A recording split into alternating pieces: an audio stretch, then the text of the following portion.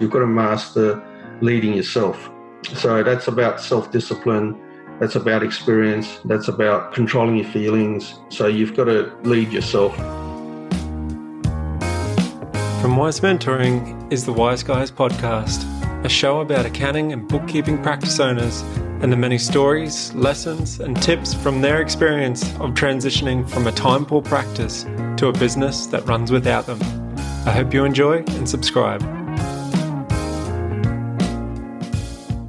Building capacity versus advertising. This is critical for us as new clients directly affect our long-term workflow, given there is weekly touch points with clients. So as you know, Jamie, Diane's got quite a big bookkeeping business as well. Yes. Our clients vary from $300 per month to $20,000 per month. So staffing for this variance is difficult.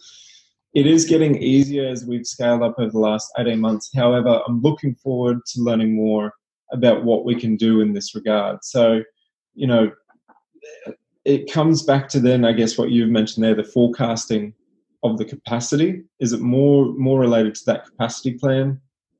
I would say so.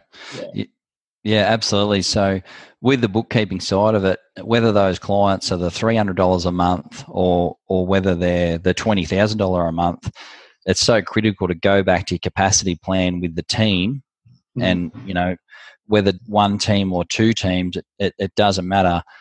Go back to the team that, you know, and look at the capacity of that team. What is the physical capacity of that team? And then compare it with the actual forecasted fees. And you'll soon find out whether, you know, Ed, you always say it's like water in a glass, you know, like capacity at a full glass is full of capacity. What you want is you want the water down a bit so that you can throw more clients in. Yeah. Because if you're trying to tip water in a full glass, it's, you know, everyone's just going to lose the plot. So you must have some spare capacity. And around that, though, just to go further, Brenton, you must try and measure, you know, whether if it's time billing or whether it's fixed feeing, you must try and measure the speed of the jobs. And there's another comment on there that from Paul, does Jamie use time dollar budgets in carbon? And their answer is we do. What we do is we have hours in carbon in a budget, and you can also have a dollar budget in there as well. So that's right. The more metrics you can use to manage your business is good, but you don't want, you know, paralysis by analysis. So you need to sort of keep it as simple as possible, but you need to focus it around the ideal team. I come back to the teams and charge out rates per person, you know, and having it's having the right people doing the right type of work, you know. So Ed, just a quick question back to comments there in relation to building capacity versus advertising. And that kind of makes me think about, you know, turning on and off the marketing tap. How do you look at that issue? Because you may have capacity now and then you turn the marketing tap on and all of a sudden your cup's overflowing. So how do you manage the balance there? Well, it's harder for tax clients because they might come and see you today, but they may not come to do their work for a year.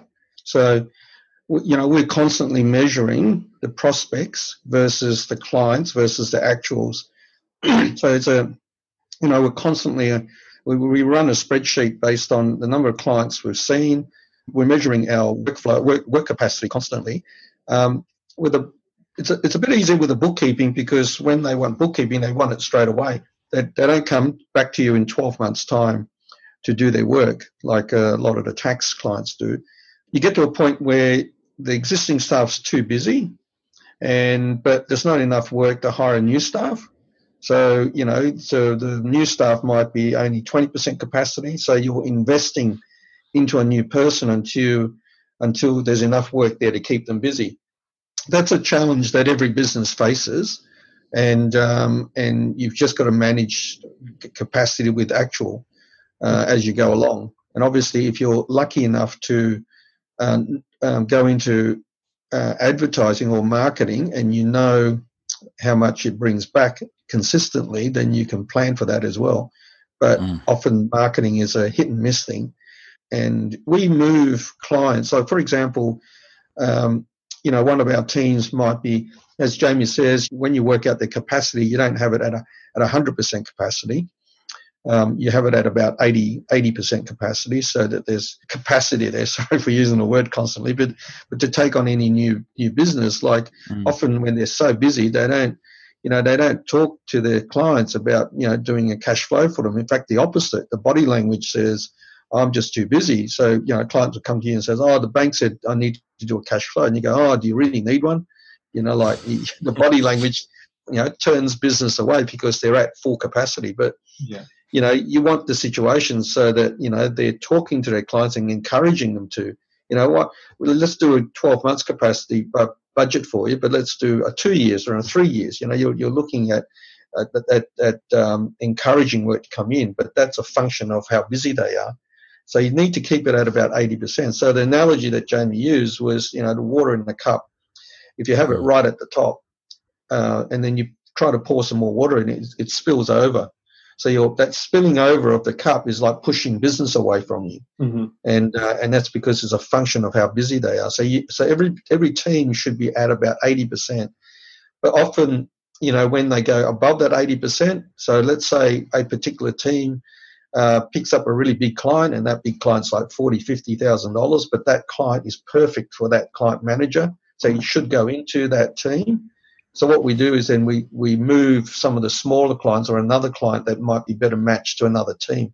So we're constantly, working the capacity with the actuals, with the new clients that's coming in, and we work with our spreadsheets to see how many new clients we picked up and when are they going to come on board, and were they just tie kickers or are they real, or they, so it's a constant. Thanks for tuning in. If you liked this episode, please remember to subscribe and leave us a 5-star review. For more practical, wise tips on how to build a business that runs without you, head over to wisementoring.com/podcast to download a free copy of the Accountant's 20-Hour Workweek Playbook. We've included a link in the show notes below. See you on the next episode.